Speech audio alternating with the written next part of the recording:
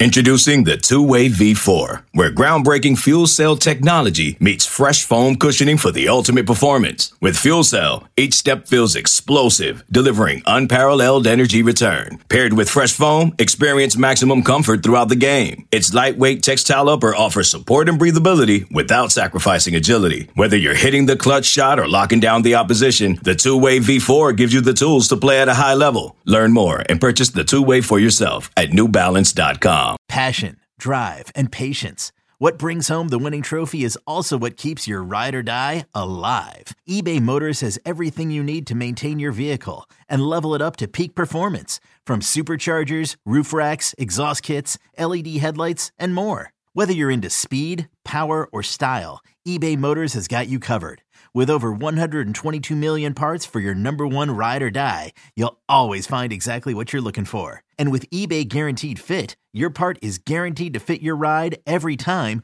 or your money back. Because with eBay Motors, you're burning rubber, not cash. With all the parts you need at the prices you want, it's easy to turn your car into the MVP and bring home that win. Keep your ride or die alive at ebaymotors.com. Eligible items only. Exclusions apply.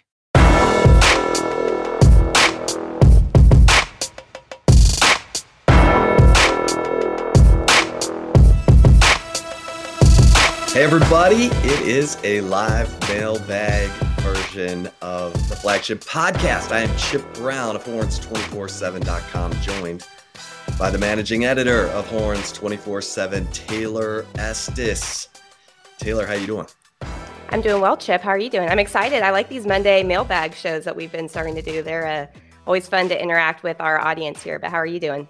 Yeah, good. I mean, we are a week out from the beginning of spring football, and I wrote today in the Morning Brew that this is arguably the most important season Texas has had in the last 15 or so years, really since the end of the early 2000s. And when you talk about expectations, you talk about the final year in the Big 12 before going to the Southeastern Conference, and delivering on the expectations. That's what championship programs do. They do it year in and year out. And I don't think it's any surprise or secret that Texas is probably going to be picked to win the Big 12 by the majority of pickers, coaches, media, you name it, Vegas. And so, when you're getting ready to head off to the vaunted SEC, it's time to start delivering on expectations. Steve Sarkisian deserves a ton of credit for the recruiting that he's done, finding giant humans to play on the offensive and defensive lines. Great job in the transfer portal, great job with high school recruits. And as Chris Del Conte told us on the flagship podcast last week, make sure you check out that flagship podcast. He said all the building blocks are in place, and you come to Texas for these kinds of expectations. So I think there's a lot of excitement and a lot of anticipation with regard to this upcoming football season, and we'll start to get a glimpse of what's going on a week from today. Yeah, and it's interesting, Chip, because I can't recall a time where Texas has been the favorite to win the Big 12 and probably will be picked in the preseason, media polls leading, when Big 12 media days do roll around. I don't recall a time in my career covering Texas where that has been the case. So it's huge. I mean, for Steve Sarkisian to be in this position in year 3 on the job, this is not an easy job to have if you're the head coach at Texas. Obviously, as you mentioned, Chris Del Conte, in our interview with him from last week, though, one thing he talked about when he was talking about Red McCombs is, you kind of love or hate him with some of the things that he said.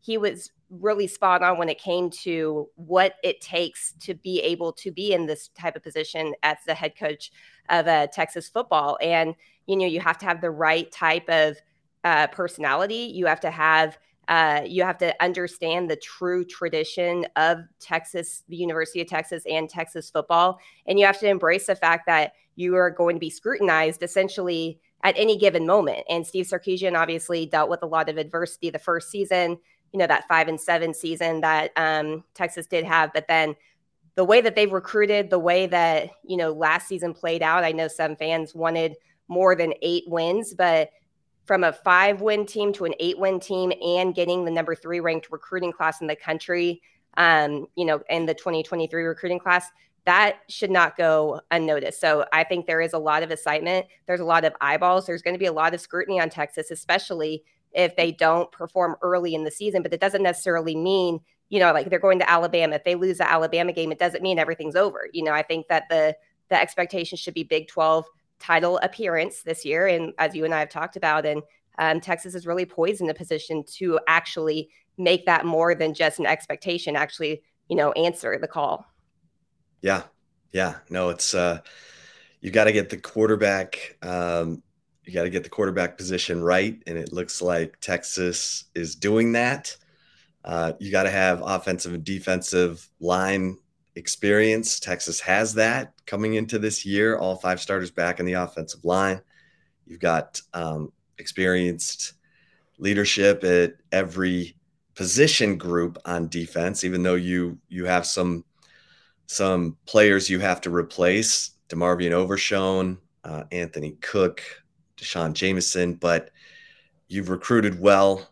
I wrote about Anthony Hill in the Insider last week, and he is definitely someone to keep an eye on this spring because he's an early enrollee, and he's going to be given the first opportunity to replace DeMarvion Overshown. I mean, he's going to be working at weak side linebacker along with David Benda and Mo Blackwell. So this is going to be fun. I mean, you got to have, I always say, you got to have talent on the runway. After one plane takes off, you got to have another plane ready to take off and another plane waiting behind that plane. And so that if you have injuries, you're okay. And that's where Texas appears to be right now. So let's get it on.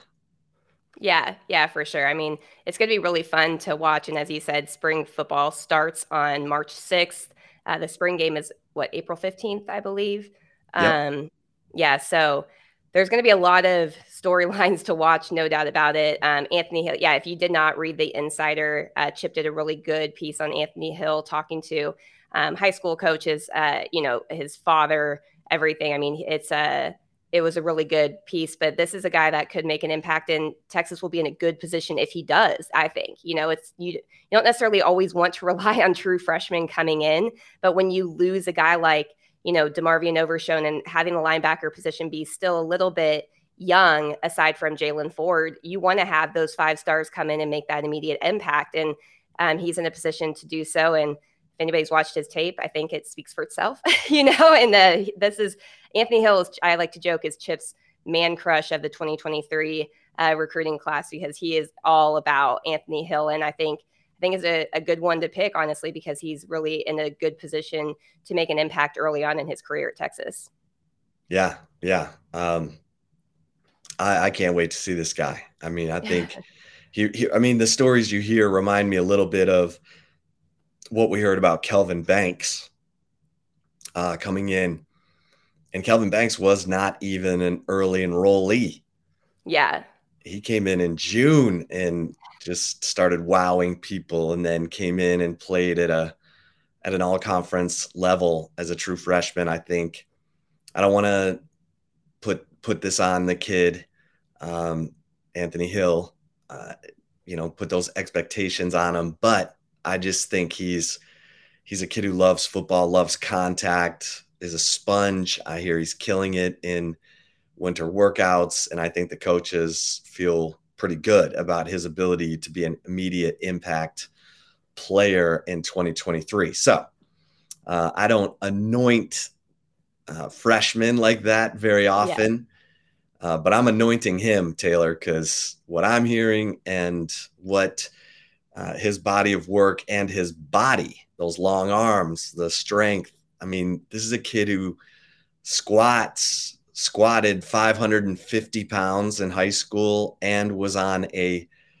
40.7 4x100 relay that finished second at state.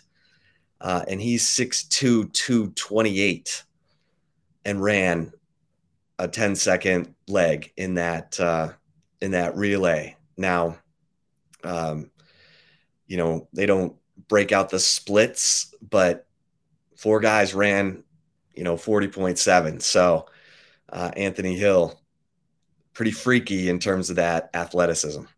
Yeah, the type of linebacker Texas probably hasn't had all the time, but when they have had it, you are like just chomping at the bit waiting to see what they can do and the type of impact that they can make. And he fits that mold, in my opinion.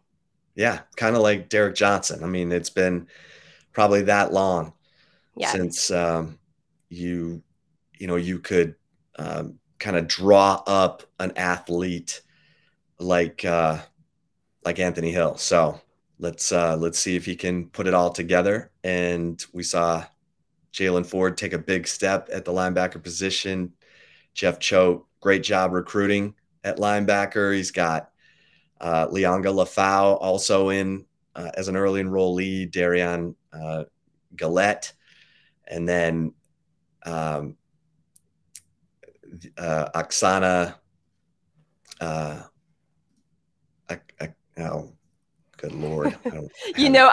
I'm sitting here thinking like I would help you because I always feel bad when you can't think, but I butcher names so bad that, what is it?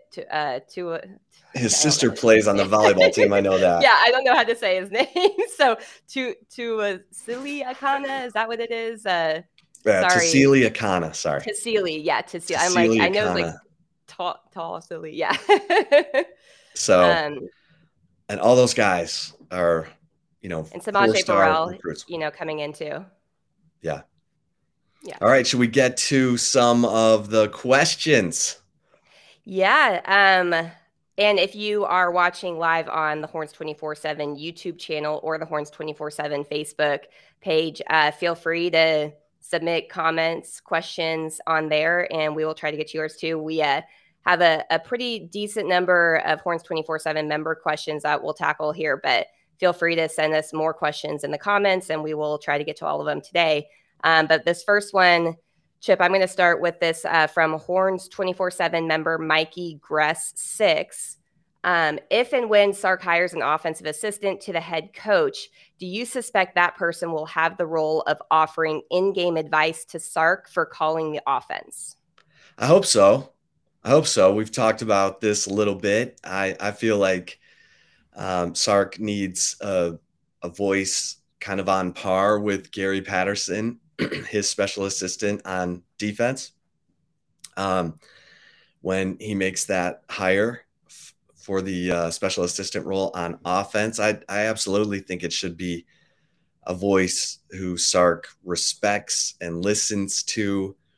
And I think that's what Sark's looking for. And that's not always as easy to find, maybe because of timing, as Sark would like. Plus, Nick Saban is sort of the place where fired coaches go to rehabilitate themselves. But I think Steve Sarkisian would like to have that same kind of situation going at Texas. If he can get some of the bright minds that may or may not have worked out at a place, but certainly are capable and have maybe been a head coach, I think that would be exactly what Steve Sarkisian needs, because I think that's a question that I'm certainly going to ask Sark when we get together here at the beginning of spring football, in terms of, those voices that he truly listens to in game. Is it just AJ Milwee? Is it Jeff Banks? So I think that's what he needs. Taylor, how about you? Yeah, I think that's definitely what he needs. I mean, what happened with Gary Patterson last year was just kind of perfect timing for Texas with him getting let go at TCU. But I think he definitely needs that. Now, I wonder if he did have anybody on staff that he did listen to last season, honestly. And that's not like a knock on Sark. It's not a knock on the assistant coaches. I've talked about this. You've talked about this on the flagship podcast, but being the head coach and the offensive play caller, there's so many other responsibilities. It's not like, a traditional just offensive coordinator, play caller of the offense that when the offense isn't on the field can go and talk to the players, can go, when they're on the bench, can be more on the headset with with AJ Millie, with the guys that are communicating on the headset. When you're a head coach, you can't just walk away if you're the offensive play caller, because you've got to, be focused on what's going on the field on defense too. And so I think that's where, kind of what Jimbo Fisher has done at Texas A&M in hiring an offensive coordinator, play caller type of thing.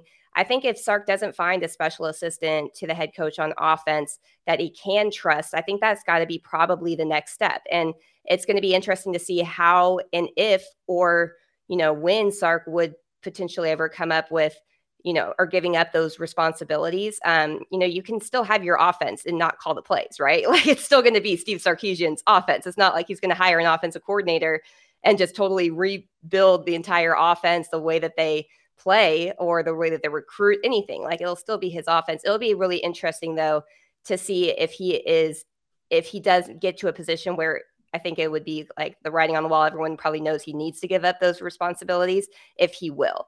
And that's something that we'll learn about him. He's never not called the offense as a head coach. Obviously, he has not been a head coach prior to Texas for several years, but still when he was at Washington, he called the offense. When he was at USC, he called the offense. When he was hired at Texas, that was something people asked him in his first interview. And he's like, yeah, this is why I got this job. Why wouldn't I continue doing that? We'll see if it's going to play out here. But definitely, I think if there is a Gary Patterson-esque type of coach, but on offense, that would be huge for him to nab. I just don't know at this point, with that job being posted for so long, if that person is out there. And you don't want to just fill a role to fill a role. Like, just like when they talk about recruiting, they don't want to just recruit, a player just to recruit a player if they don't feel like it's a good fit. And I feel like, it's going to be interesting if they can find that special assistant on offense. But with it being, it's been posted for over 30 days, right? Yeah. Yeah. And there were some names we had heard early on and they kind of fell through the cracks a little bit. So we'll see. But it definitely would help if he does find a guy like Gary Patterson on offense to help him out. Yeah, I see this comment here from S. Roan 45. Norm Chow, former BYU USC offensive coordinator. And Norm Chow is now 76 years old. So I don't know how hard he wants to work at this point, but Norm Chow is certainly a proven offensive mind who carries a lot of respect. That's an interesting name, S. Roan 45. All right, Taylor, what else we got?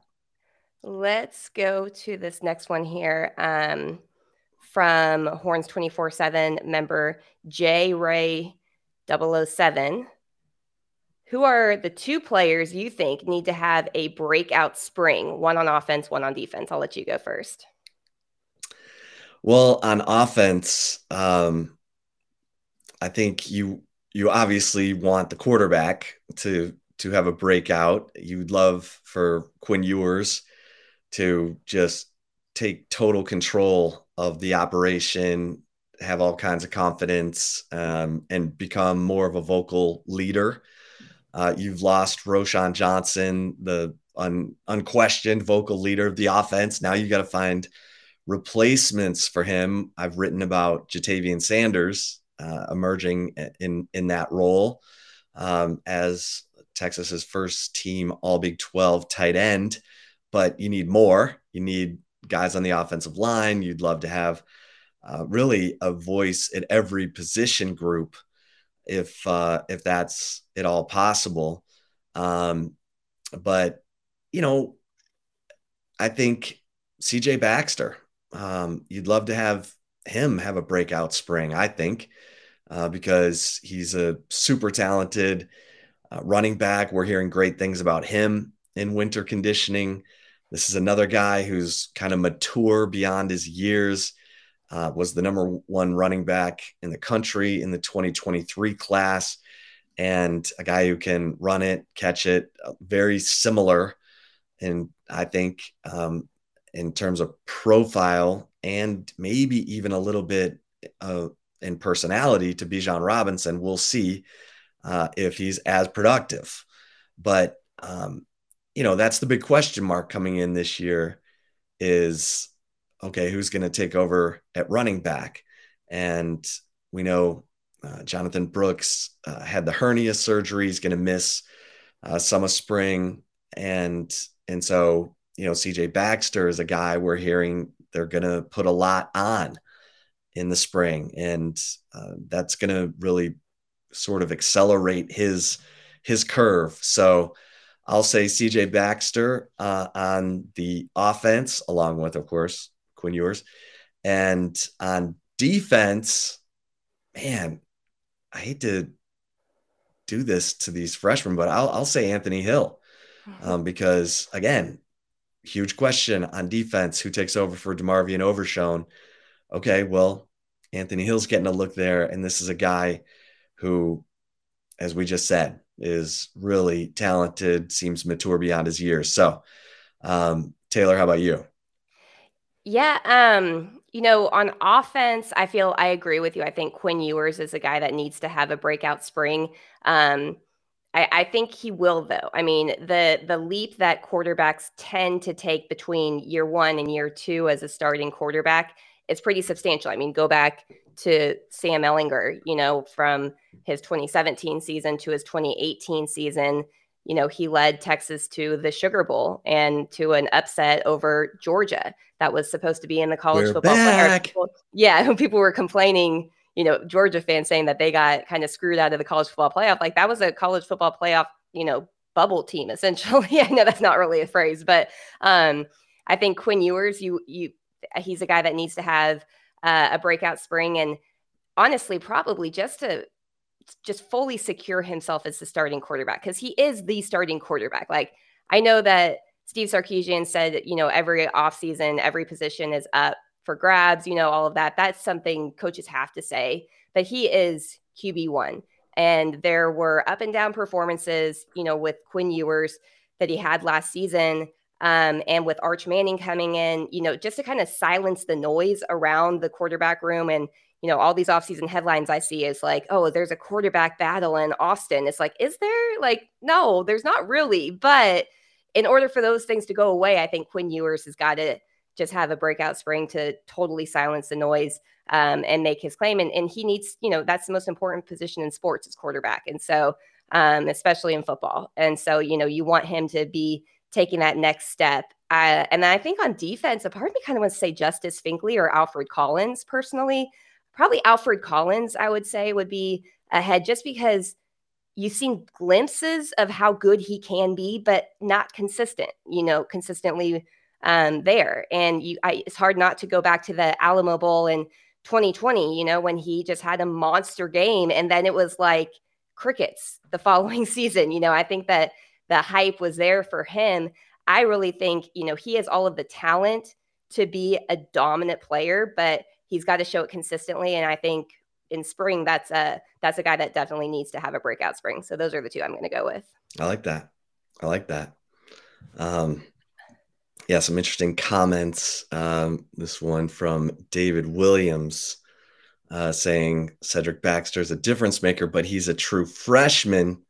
Jonathan Brooks should be the primary running back. And I don't disagree with that. The question was who's going to have a breakout in the spring. And with Jonathan Brooks being limited, I'm going to hold off on Jonathan Brooks and focusing on CJ Baxter, just because I think he's going to get a lot of work and it's going to give him a chance to break out. And then we'll see. We'll see who emerges and who could be a breakout player heading into fall camp. Yeah, because with Jonathan Brooks, we haven't even been given an official injury update on him. I got it confirmed through sources after the Alamo Bowl that he did have surgery on the sports hernia. But at that time, there wasn't really a timetable set for his return.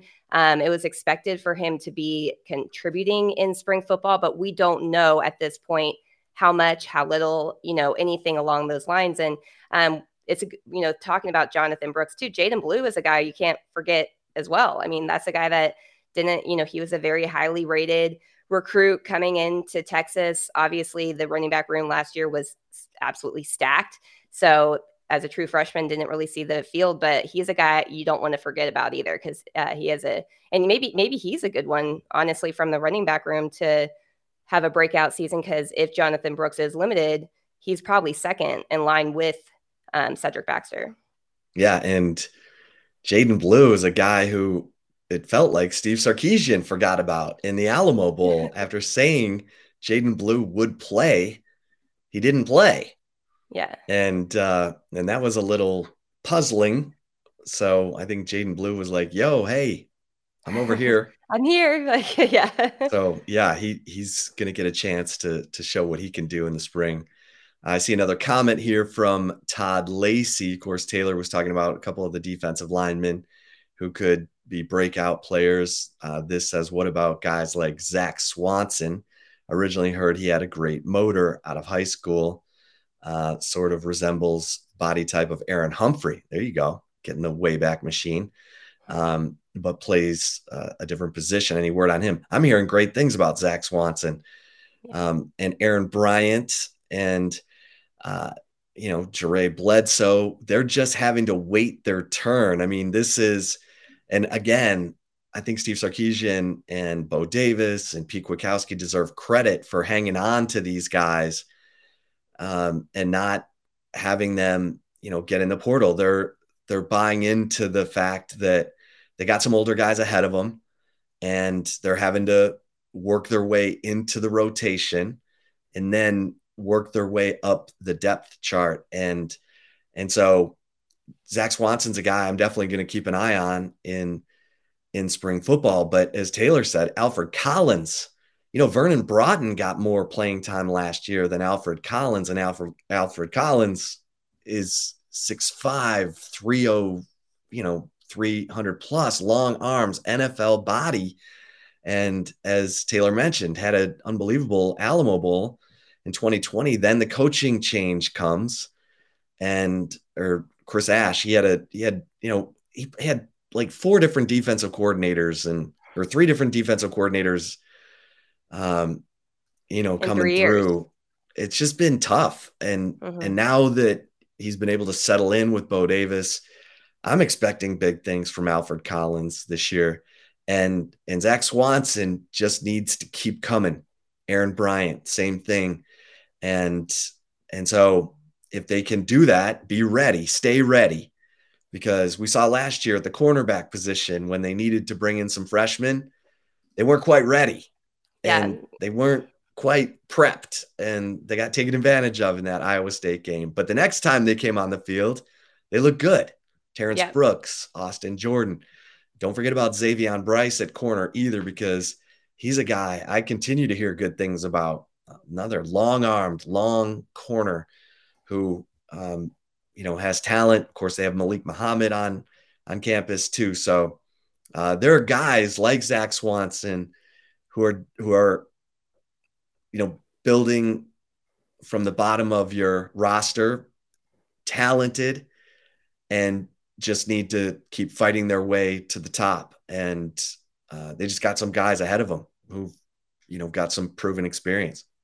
Yeah. And that should go to show too, with like Pete Kwiatkowski and Bo Davis, how well they've done with getting the current players on the roster to buy in, as you had said, because it's so easy for players to transfer nowadays. But Bo Davis, I mean, his career speaks for itself. He's coached in the NFL. He's coached at the highest areas of college football too.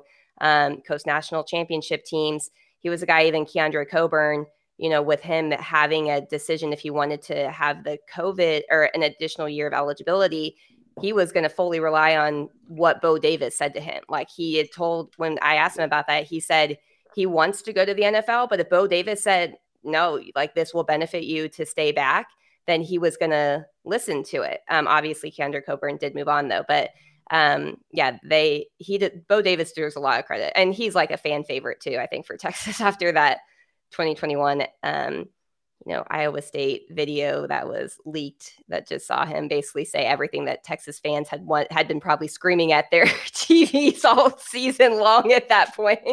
And they've done a really good job with that. All right, you want to go an injury question here next? Sure. All right, we're going to take a really quick break, but stay tuned. We have more coming up. We'll be right back.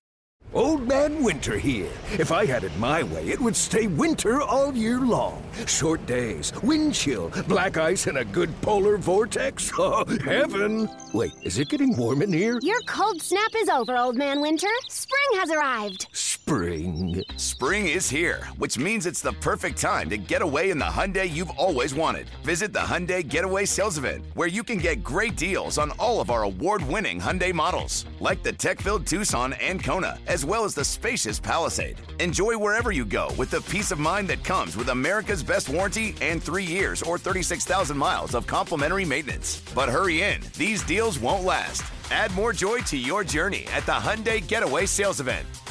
Now get 0% APR or up to $1,500 bonus cash on the Hyundai Tucson. Now, during the Hyundai Getaway Sales Event. Offers end soon. Call 562-314-4603 for details. First, the bad news. SAP Business AI won't help you generate cubist versions of your family's holiday photos.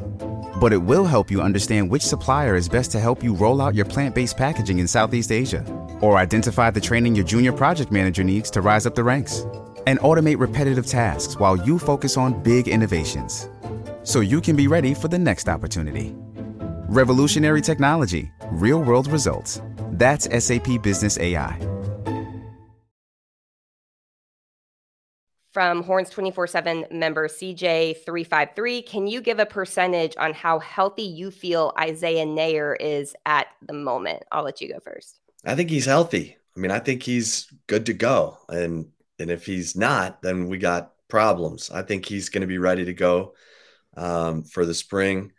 He, he did tear that ACL in fall camp, and it's been August. The recovery for that injury typically is 6 to 9 months. That it used to be a year, and now it's an injury that, depending on how well the rehab goes and how well the surgery was done and all of that it's now a 6 to 9 month proposition. So, we haven't talked to Steve Sarkisian yet. There is depth at that position, so there's no need to rush Isaiah Neyor back, but he's running, and I think he's going to be ready to go for the spring. Now, maybe they'll, limit him a little bit, but I think his rehab is on course. So, we'll have to wait and hear what Steve Sarkisian says, but I know Isaiah Neyor's ready. He's chomping at the bit to get back out there. Yeah. And Steve Sarkisian, I think the last time that he gave an injury update on Isaiah Neyor was at the end of the regular season last year, like in late November, I think it was. And he didn't necessarily say anything about spring football, but he said he should be at least good for 2023 season, the start of the 2023 season. We will hopefully talk to Sark. I know that's probably not really us answering the question. We will talk to him, I imagine, within the next week leading up to the start of spring practice. So that's going to be a time where he can give us an official update. But we haven't heard anything. I haven't heard anything, at least, that would say that there's been any setbacks in the recovery. Now, 9 months, it's, in August, what is that? We're 6 months out then from that? Yeah, I mean, so we're on the early end of it. We're on the early end of that rehab. And I remember, I'm just thinking back to Luke Brockermeyer, who tore his ACL in the last contact practice 2 years ago, leading up to the K-State game. And, he was not able to go through spring football. So, like I said, there's no rush for him, but his rehab is going well from what I've heard from team sources. So it'll probably be hard for him not to be out there this spring, but we'll wait and see what Steve Sarkisian tells us. Yeah, for sure. All right. Next one here. Let's see. We'll talk a little bit Texas defense here from Horns 24/7 member Any G's 95. Do you expect the Texas defense to improve again this season? Yeah, I mean, I do. And I think, there are areas where the Texas defense needs to improve, especially in their communication, in their pass coverage. They put in the quarters match defense in their secondary. Gary Patterson is a longtime quarters match guy. He helped them with that, but there were breakdowns in that when you're passing off a receiver from the outside to the middle of the field. Texas was victimized quite a bit in the middle of the field last year, especially deep down the middle of the field. That's where the communication has to get better between the safeties and the corners, the safety, a guy like Jalen Catalon. That's where he becomes really essential because he's a veteran guy who's, super talented and vocal. If he comes in and is as good as we think he is, then, that's going to be a big help because Jaron Thompson's a vocal guy. Anthony Cook was not as much of a vocal guy, and not that that's the end of the world. You only need one guy back there who's making all the calls, but I mean, you really do need everyone to be able to communicate. So that's the part of the defense I want to see really improve, because I thought Texas played the run really well last year. That's where you're going to miss guys like Keandre Coburn and DeMarvion Overshown. But I do think that there's enough experienced, playmakers with Jalen Ford in the middle of that defense and a bunch of veteran guys coming back on the defensive line that the run defense should not take a step back at all.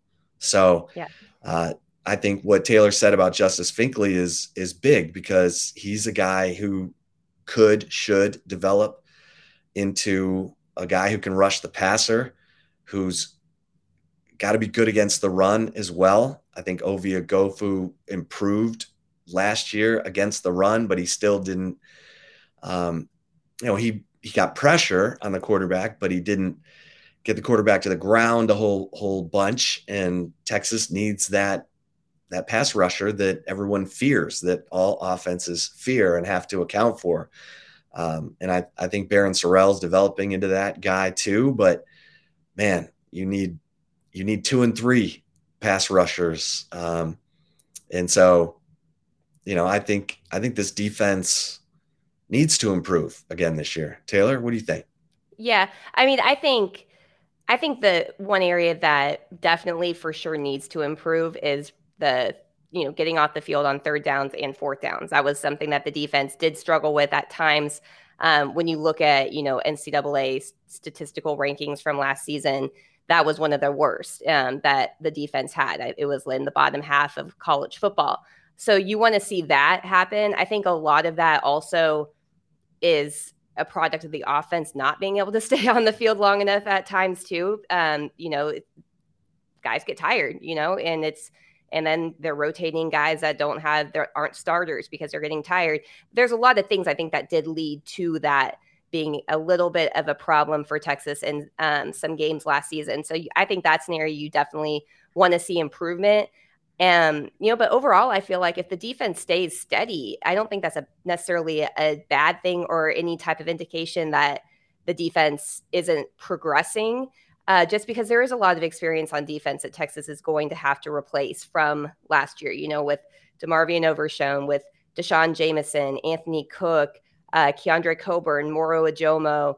I know you had mentioned Ovia Gofu. He's not at Texas any longer either. I mean, those are guys that have played a ton of football, and so that experience is going to be difficult to replicate. I think that there's a lot of really talented players on this defense, but without having a lot of veteran experience at some of the key positions, I would say your hope should be for them to stay steady, at least defensively. But there are some areas, as you had said too, but also like third down, fourth down defense. I think those are things you want to definitely see improvement though. Yeah. And we're seeing more and more coaches going for it on fourth down. I mean, that's where Texas Tech really got Texas. That was their Big 12 opener. You had a new coach in Joey McGuire. You had a sample size of non-conference football, but Joey McGuire just kept going for it on fourth down, and Donovan Smith had a great game at quarterback and just kept converting. And it wasn't just 4th and 1, it was 4th and 4, and that's demoralizing.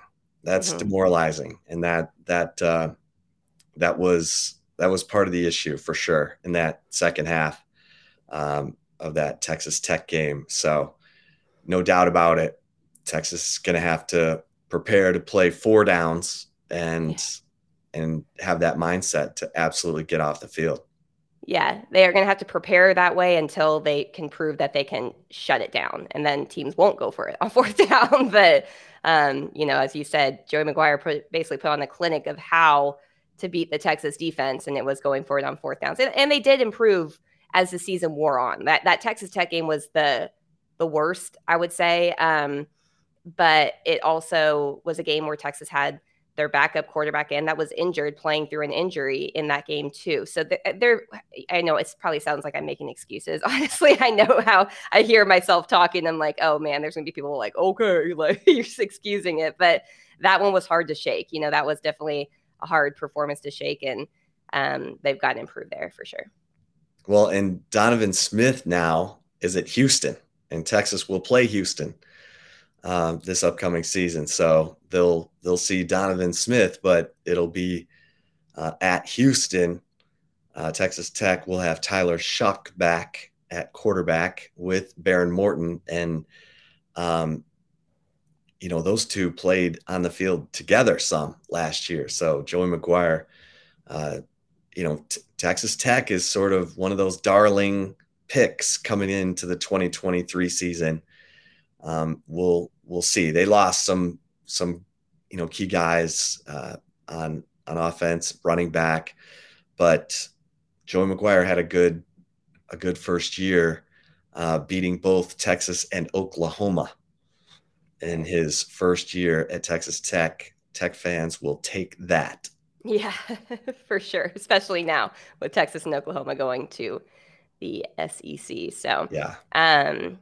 All right. This next one here. I am so sorry to this Horns 24/7 member, because he always asks really good questions when we do this, but I feel like every time I say his name, I change it somehow because I don't know what it is. I think it's Ramos OC 88. Is that how you pronounce it? Yeah, I like that. Okay. Sorry about that. If you want to send me a DM, let me know how to pronounce your username. That was great, because you always ask great questions. But he asks here, will there be an established midweek starter for baseball this year, unlike last year when it kind of felt like a revolving door? Well, I think we're learning about this team as we go. And I know David Pierce was distraught with the loss to Indiana on Sunday. He called it one of the most embarrassing games he's been a part of as a coach. That's pretty bad. But Texas, like he said, that he had players not reading their cards right. Texas uses cards to communicate what they want to do on the base pass. Runners were running into outs, getting picked off. It was it was not good. But as far as the pitching, I mean, LeBaron Johnson pitched last Tuesday night against Texas A&M Corpus Christi and looked good. Gave up one run on 3 hits. If he's the guy against number 1 LSU on Tuesday night this week at Disch-Falk Field, then he's gonna get tested. And the guy I'm intrigued by is the lefty David Shaw, who transferred from Rice. He's made 4 appearances and he's yet to give up an earned run. And I think he's only given up 1 hit. 6'7" lefty, and he's just been rock solid in his 4 appearances. So I'm kind of keeping an eye on him right now. He's definitely a reliever, but LeBaron Johnson, let's see what he can do. He struggled a little bit in his first outing that first weekend in his relief appearances, but he's got presence, he's got a fastball, and Texas needs to develop, more. They need to have 5 starters, because you never know with injuries, that kind of thing. And so let's see what LeBaron Johnson can do with this opportunity against number 1 LSU on Tuesday. Yeah, because last year Texas, they had the injury to a starter, and I'm sorry, I'm Tanner Witt. Tanner Witt, yeah. And then, oh my gosh, they had someone step up. Why can't I think of the guy's name? Lucas Gordon. Lucas Gordon, that's right. Yeah, I wanted to say Lucas Field. I'm like, no, that's not. I think I have the NFL Combine in my mind right now. But yeah, you definitely need depth in your pitching rotation, and it's crucial. I mean, I even looking in the pros, I go back to when Nolan Ryan was, consulting and working with the Rangers when they did make it to the World Series. They were 1 out away from winning that World Series. What was that, 2011 against St. Louis? But ever since he left, they've made such a priority on pitching, the bullpen, making sure they had quality pitchers. And ever since he's left, it feels like the Rangers have just been just bad, and it's because I feel like they don't have the priority pitching that they, placing a priority on the pitching rotation, the pitching staff that Nolan had, and it's showing, and so Texas needs several. Any team, if you're going to make a run, especially with baseball, with it being such a long season, how many games they play. I mean, sometimes they play 5 games a week. You need to have that. You need to have quality depth. You need to have a bullpen you can trust, but you for sure need more than just 3 weekend starters in baseball. Yeah, and you got to have consistency out of the bullpen. That's why I think, David Shaw and Heston Toll, who came over from Arkansas, who's looked pretty good in his relief appearances, and Chris Stewart. I know he's given up some hits, but he's got good stuff, and he does not give a flip. I mean, he will just throw the heat on both sides of the plate, and I think he'll get better as the season goes on. And this is what we have to watch with Woody Williams, the new pitching coach, because last year the pitching didn't get better, and that's why Sean Allen was let go. David Pierce is a pitching coach, at heart. Pierce has done everything, but and bringing in Woody Williams, a guy who pitched in the big leagues for 15 years and has been a JUCO pitching coach, and now getting his chance at Texas, we got to see these guys get better as the season goes on. That did not happen last year, and it hurt Texas when it mattered most, right there too, in barbecue out of Omaha. But let's see if these pitchers develop. And I see we're getting comments over from folks about Tanner Witt, and that's been a strange situation. David Pierce has not been totally forthcoming about the timetable for Tanner Witt. Obviously there's been a little bit of a maybe a delay, or I don't want to say setback because that makes it sound like there was a re-injury or something, but right. That's a difficult injury to come back from the Tommy John surgery. But let's see, because that kid's a talent, and whatever that timetable is, he'll be welcome back. Once he's fully healthy. Yeah. All right, let's get back to football here. This is from, Mikey Gress 6. There are rumors of DJ Campbell possibly missing time this spring due to injury. Have you heard anything on this? Little behind the scenes, we were talking about this on our staff group text today. Chip, it's something we're definitely looking into, but I'll let you, chime in on that. I mean, DJ Campbell, put on his social media a picture of him in a hospital bed, a few weeks ago. We have not heard of, an injury that would,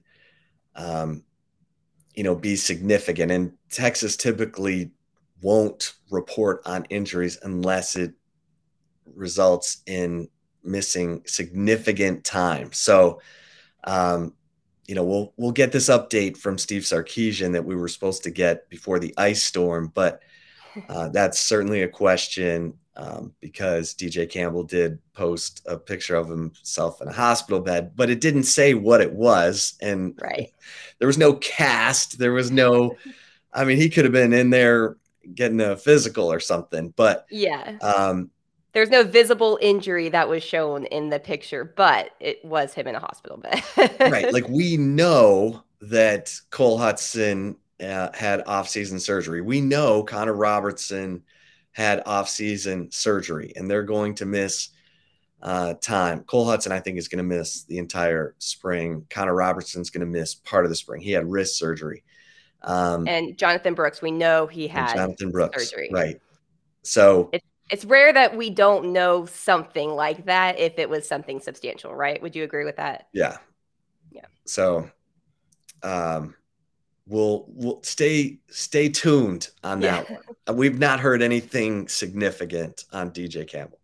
Yeah, and that's a guy that I know, Kyle Flood is looking forward to him kind of taking that next step. Him and Cam Williams were guys that he talked a lot about at the Alamo Bowl when we did get to talk to Kyle Flood. So, it's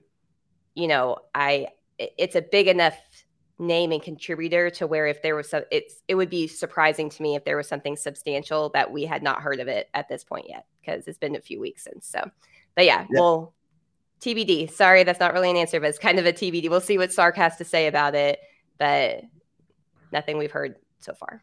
Yeah, and with Cole Hudson out, Cole Hudson, who started every game at right guard, this spring is a big opportunity for DJ Campbell. So he's a guy who, if we're looking for breakout, he's a guy who could stand to have a breakout year, because he was considered the number one interior lineman recruit in the country in 2022. Yeah. We'll take a quick break here on the Flagship Podcast.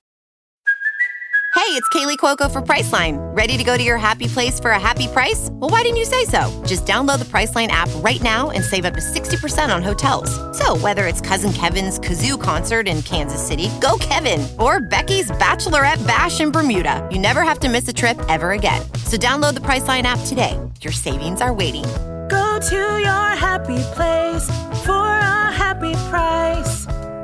Go to your happy price, Priceline. Introducing Royal Caribbean's newest ship, Icon of the Seas, the ultimate family vacation. The ultimate 6 slides, 8 neighborhoods, 0 compromise vacation. The ultimate never done that, can't wait to do it vacation. The ultimate chillin' by a different pool every day of the week vacation. This is the Icon of vacations. Icon of the Seas, arriving in 2024. Book today. Come seek the Royal Caribbean. Ships Registry, Bahamas. All right, this one here from Horns 24/7 member, I'm guessing it's South Texas Horn 90. From what you know about winter workouts, who is your offensive/defensive breakout player for next year. It's kind of a spin we said about spring, but this is for next year. Chip, I'll let you go first. Yeah, now we're talking about veteran guys, in my opinion. I'll start on defense first. I mean, you'd love it to be Jalen Catalon, honestly. A guy who comes in who was an all SEC player as a freshman at Arkansas. He's from the state of Texas.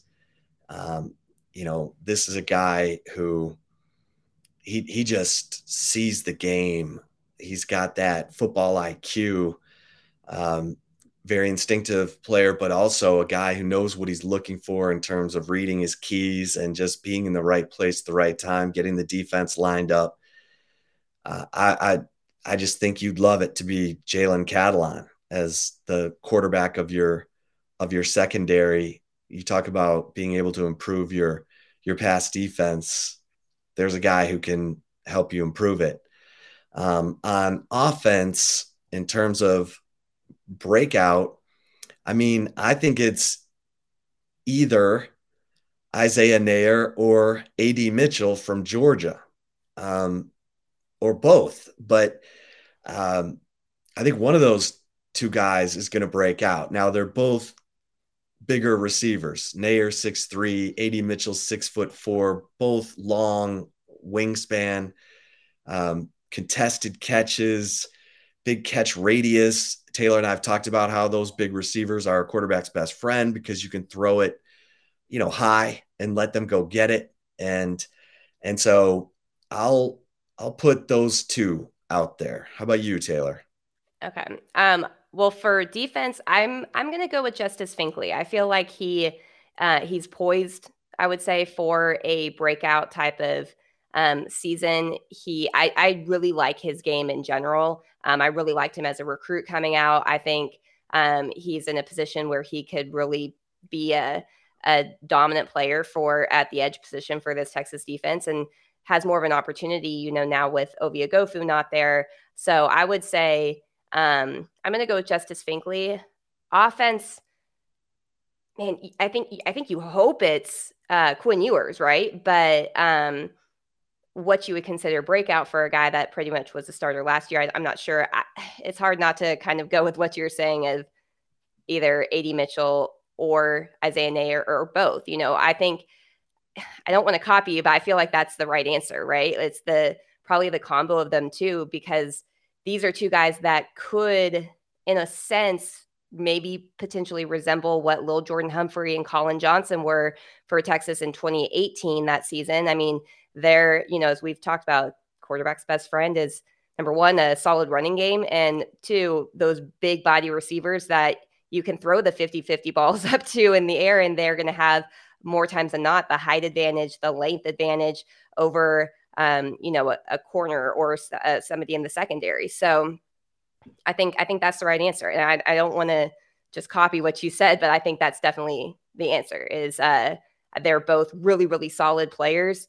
I think that they're poised, and Texas needs those big body receivers. That's not really something that they had last year. I mean, Jatavian Sanders had a breakout season because he kind of filled that role in a sense when Texas didn't have the length after Isaiah Neyor went out in fall camp last year.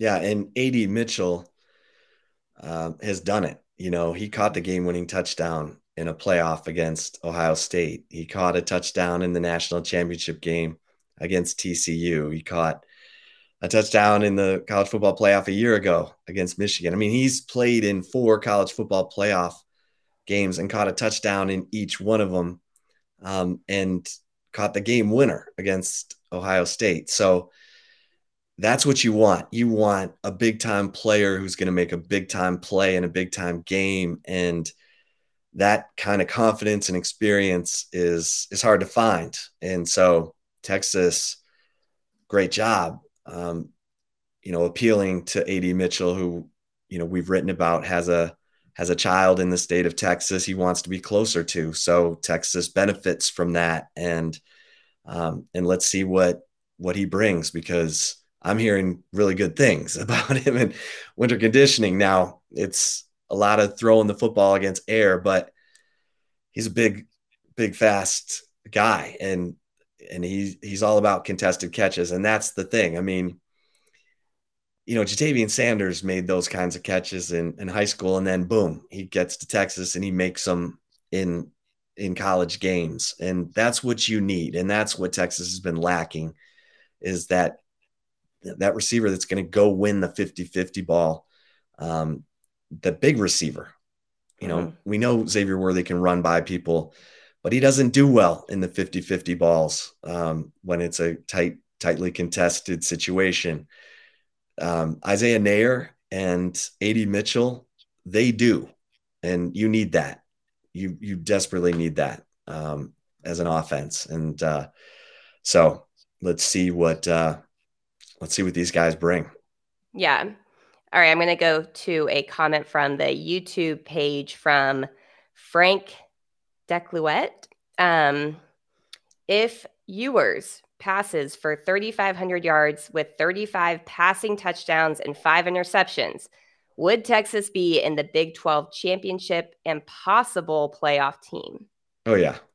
Yeah. Yeah, those are great numbers. Those are gaudy numbers.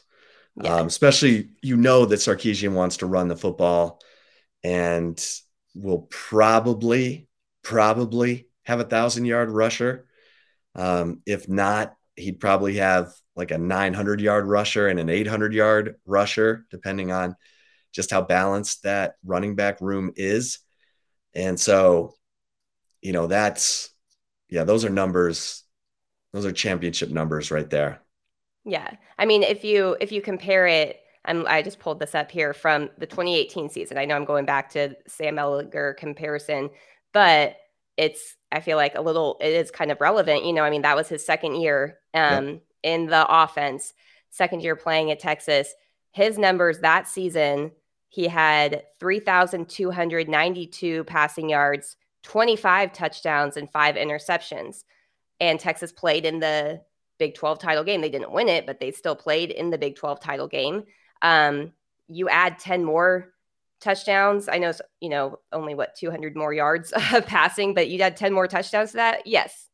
100. I mean, unless for some reason the Big 12 is just some monster of a conference this season, that would be probably the only thing that would change it. But, I definitely think Texas would be for sure in the Big 12 championship game and possibly a playoff team. I fully believe that. And it's funny when you said that about we'll probably have 1,000-yard rusher, or they may have 2, one like 800, one like 700 type of yards. That's essentially exactly what Texas had in 2018 as well. With, Trey Watson had 786 yards rushing. Keontae Ingram had 708 yards rushing. Obviously, Sam Ehlinger also ran the ball a lot too. But you compare the numbers of what Frank is posing here. That's what Texas was essentially in 2018, and they did play for that championship. So, yeah, those numbers would be. Every Texas fan would take those numbers right now. Yeah, I think every college team out there and fans of teams would take those numbers from a quarterback right now. And shoot, if he has those numbers, I wouldn't be surprised if he is in New York for the Heisman too, right. I would say. So right. I agree with that. Yeah. All right, let's go here.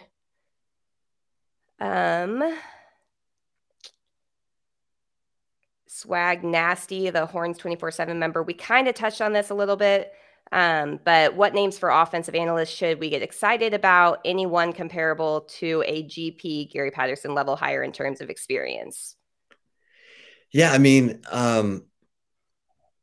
like Taylor said, we heard some names early on, and then nothing materialized. And so, I think Steve Sarkisian's taking his time, because there is I don't know if he would bring in a former NFL,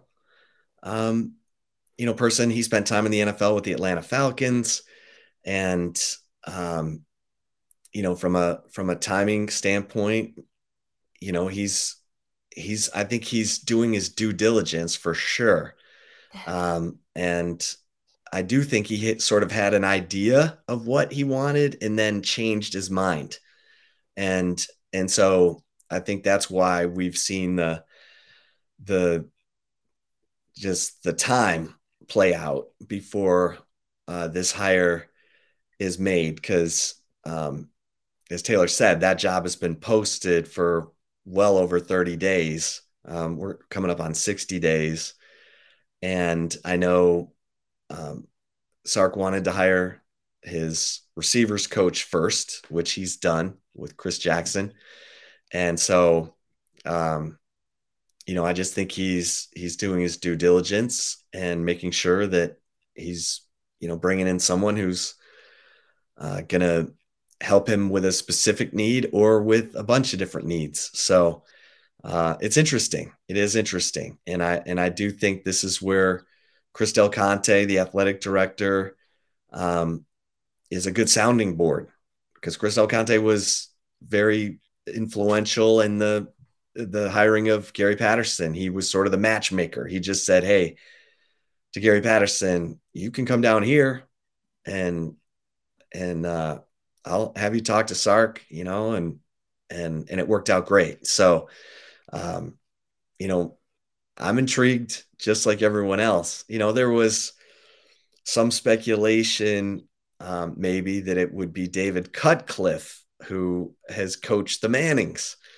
He was Peyton Manning's offensive coordinator at Tennessee. Then he was Eli Manning's head coach at Ole Miss. And of course, you've got Arch Manning at Texas. But I think David Cutcliffe has been, he was successful as a head coach at Duke. But I think he's been, he's also been very picky about what he might want to do next. So it's going to be interesting, because I've said it, the offense held this team back last year. Mm-hmm. The defense did its part.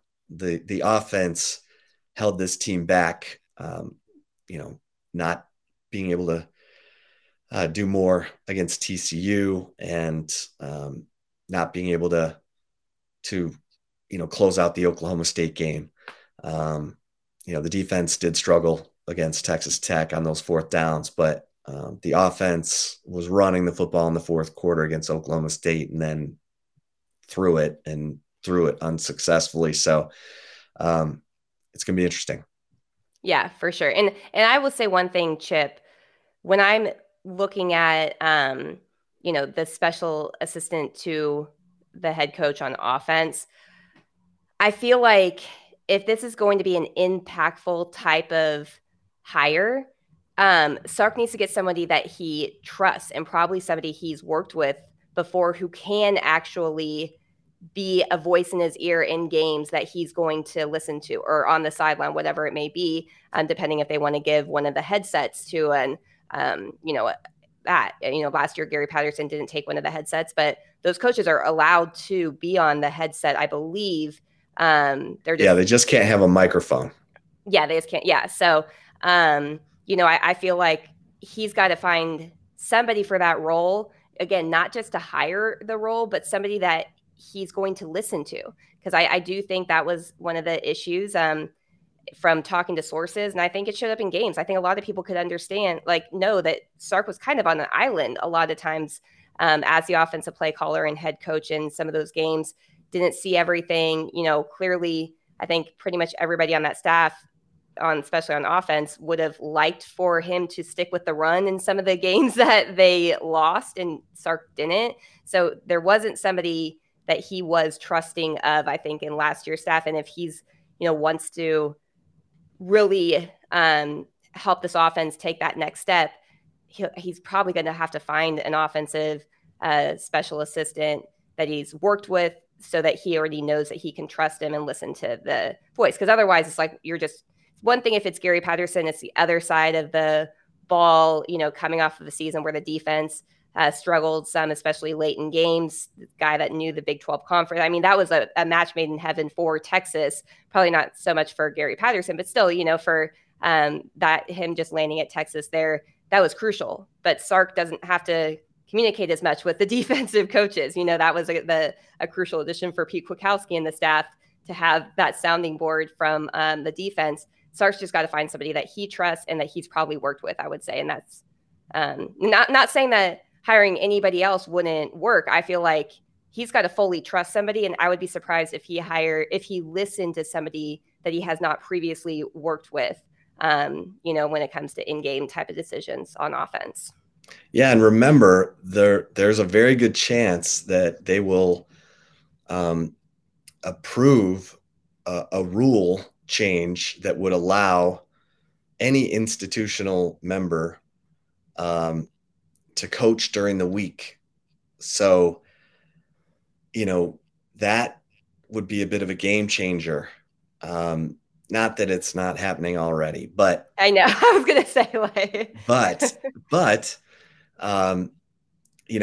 that rule came up in August, and I think a lot of people thought it was going to pass. It didn't. And there's some thought that it'll get revisited again in April. We'll see, but it's you want to have guys, who are in that analyst, special assistant role, who could also bring some real gravitas to your coaching during the week. So that's something to keep in mind as well. Yeah. And if that does pass too, I would think the role of director of player development, for instance, that is a role a lot of times, but that's usually kind of more of a behind the scenes, support staff person. If that rule does pass, I would not be surprised if you see more programs either adding that type of job or changing who is in those type of jobs to maybe a former coach who can be on the field and coaching instead of just being a resource for the players too. Yeah. You got Michael Huff right now at Texas in one of those roles. Wouldn't hurt to have a former Thorpe Award winner, former top 10 draft pick, coaching your DBs as well. Not that it's not already happening, but. All right. Here's a question from YouTube here from T Gat. Any chance Malik Murphy can be used as a gadget player or similar to Tyrone Swoops in the 18-wheeler package? Would love the kid to get some playing time. Need your plan A, B, C, D for QB position. Yeah, I just want to see Malik Murphy compete. Last year was a mess because of his, he had ankle surgery, broke his ankle in December in a state championship win. And then he had the scooter accident where he hurt his wrist. Last year was kind of his development didn't happen the way he envisioned it, because he was an early enrollee, but because of that broken ankle suffered in December, it totally limited his development and growth. It wasn't normal. And I'm not going to say it was a lost year because he was in meetings. He's in the second year of this offense. He should be really getting comfortable with this offense now. And he's hungry, and he's not, he's not a guy who's like, oh man, here comes Arch Manning. I'm thinking about getting the portal. No, he's like, I love it at Texas. I'm ready. I'm ready to compete. And so he's definitely a storyline. I think he's critical. Now, if we're just playing pie in the sky hypotheticals, the ideal situation would be for Quinn Ewers to light it up this year. He's NFL draft eligible after this season, and he moves on.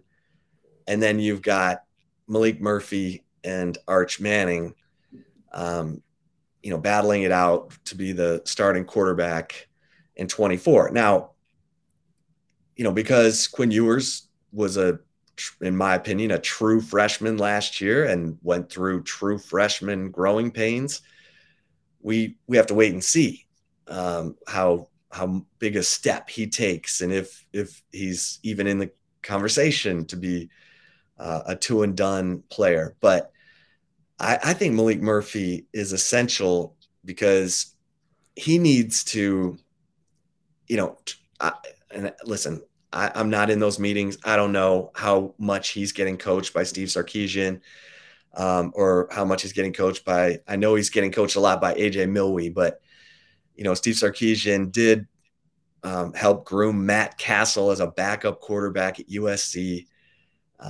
Castle barely played as a quarterback at USC and ended up, going on to the NFL and having a 15-year NFL career, was a Pro Bowl quarterback. And so if you're a Texas fan, you're hoping Maalik Murphy is that guy that wants to keep developing and wants to do it at Texas.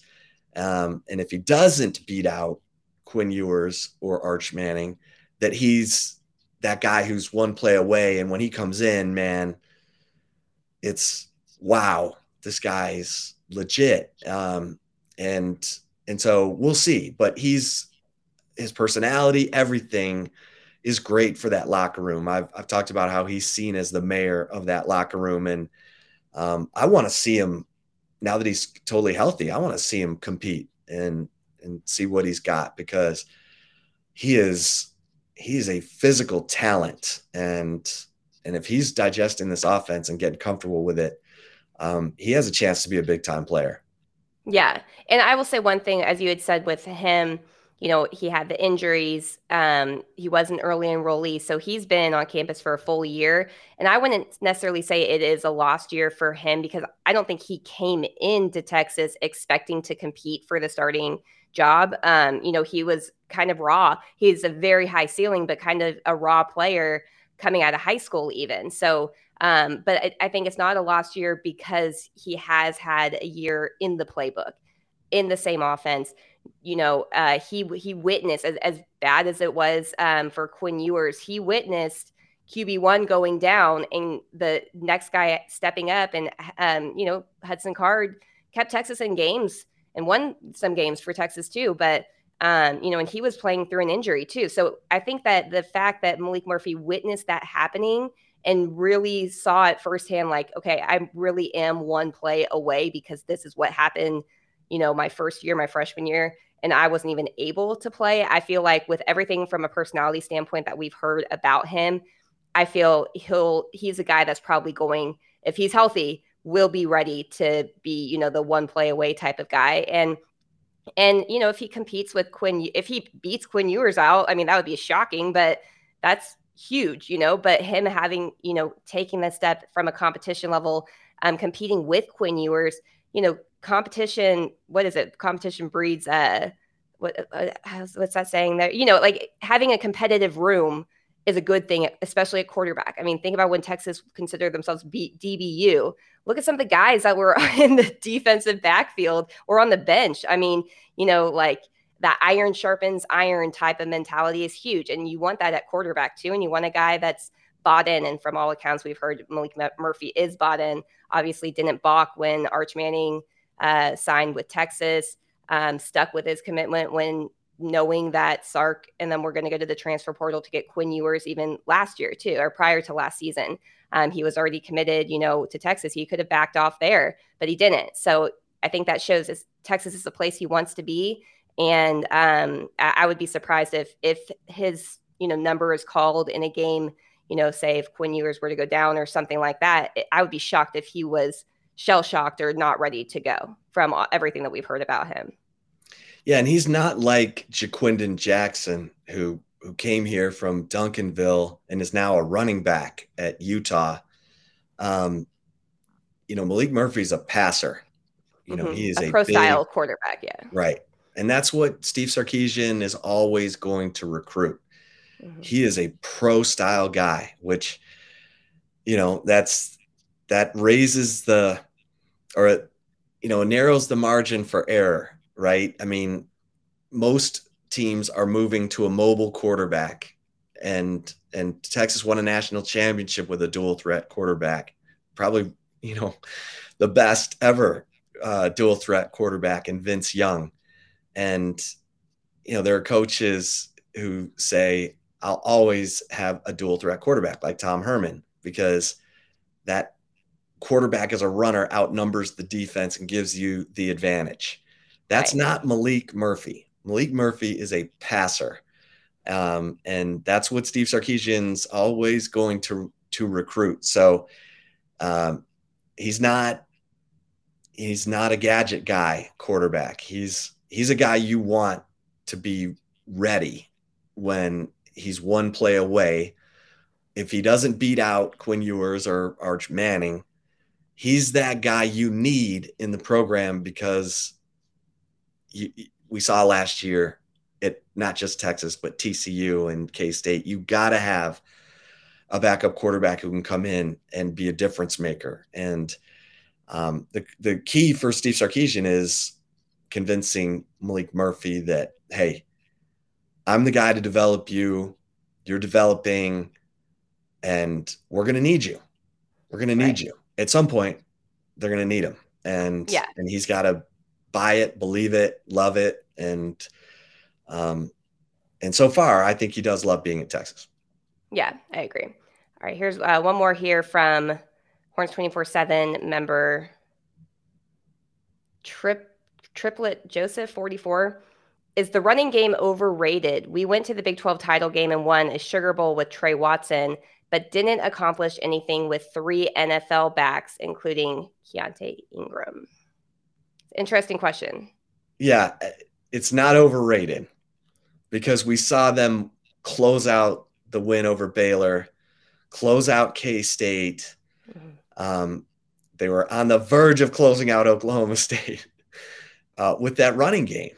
I mean, when they went away from it. When Bijan Robinson ran it, 20 plus times, Texas won games. And when Texas ran the ball as a team, 30, 40 plus times, they won. So it's essential. And Sark knows that. And as a guy who wants to have a pro-style play-action pass offense, he knows he's got to have a running game. And that's why those tight ends are so important, not only to the passing game for all the motion that they do to tip off the quarterback if the defense is in man or zone, but those tight ends have to be lead blockers on power plays. And so, the running game is essential. And Texas is doing a great job. Tashard Choice doing a great job of recruiting running backs, because I talked to the Baxter family, and that relationship with Tashard Choice was huge in his picking Texas. Tashard Choice was recruiting CJ Baxter when Tashard Choice was still at Georgia Tech. He was one of the first ones in on CJ Baxter, and that's Tashard Choice's MO. I mean, he gets on the talented kids right away, builds that relationship, and then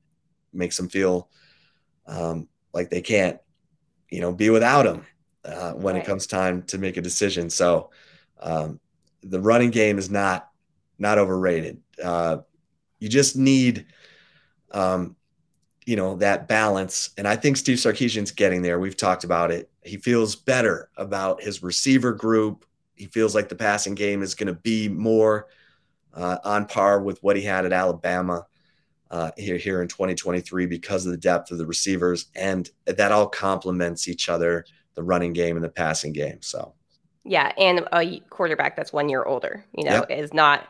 I know he was a redshirt freshman. Chip and I say this all the time. Quinn Ewers was a true freshman who hadn't played football for 2 years last season. So that's going, him taking that next step is going to make the overall offense more balanced, as you had said, and not have to only rely on the running backs. But there have been games, even before last season, go back to the TCU game in 2021 and Steve Sarkisian's first year at Texas.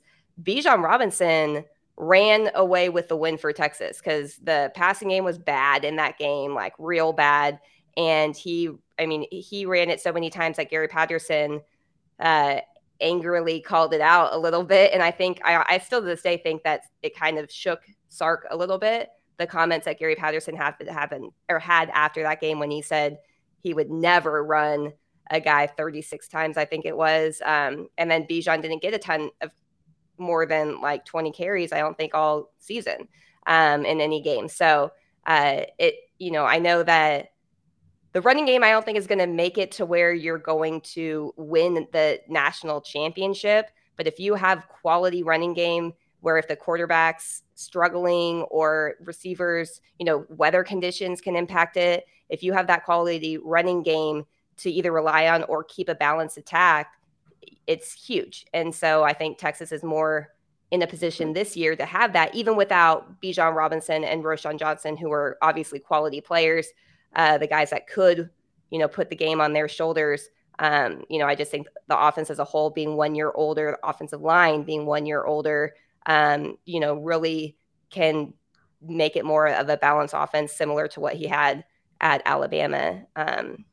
So yeah, I don't think the running game is overrated at all. Yeah. Well, folks, this has been fun. It's always fun when we do a live mailbag edition of the Flagship Podcast. Thanks so much for all the questions that were posted at horns247.com and also posted on YouTube and Facebook here in our chat throughout this broadcast. And we'll continue to do these because they're fun. They're fun. Yeah, they are. And it's a big week. It's a big week, folks. You got the Texas women with a chance to clinch at least a share of the Big 12 regular season championship on Monday night against Baylor at the Moody Center. And you got Texas LSU baseball, LSU, the number 1 team in the country, on Tuesday. And then the Texas men are at TCU on Wednesday. And they have to win that game to have any chance of sharing the Big 12 regular season championship with Kansas after Texas lost to Baylor last weekend and Kansas eked out a home win over West Virginia. So, and again, we're a week away from the start of spring football. So, and congrats again to Eddie Reese and Carol Capitani, Texas men's and women's swimming. Texas is the only team ever to win the Big 12 swimming and diving championship. No other team has ever won it.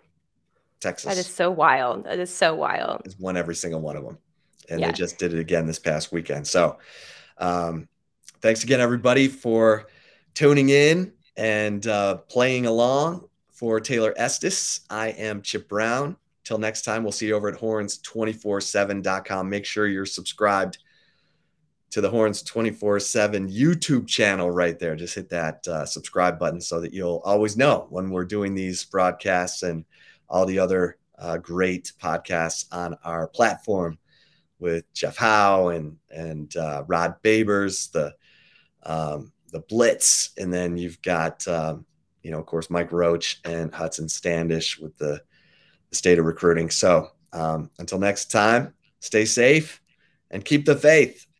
New CBS Monday. Federal agents! Hands where we can see them. NCIS Hawaii is back. About to set it all on fire! New criminals to catch. Armed robbery, aggravated assault, murder. And new investigations to be solved. These guys were good, but even masters make mistakes. Vanessa Lachey and featuring LL Cool J. Violin Island, you got it. Welcome to paradise. A new NCIS Hawaii, Monday, 10/9 Central on CBS and streaming on Paramount+.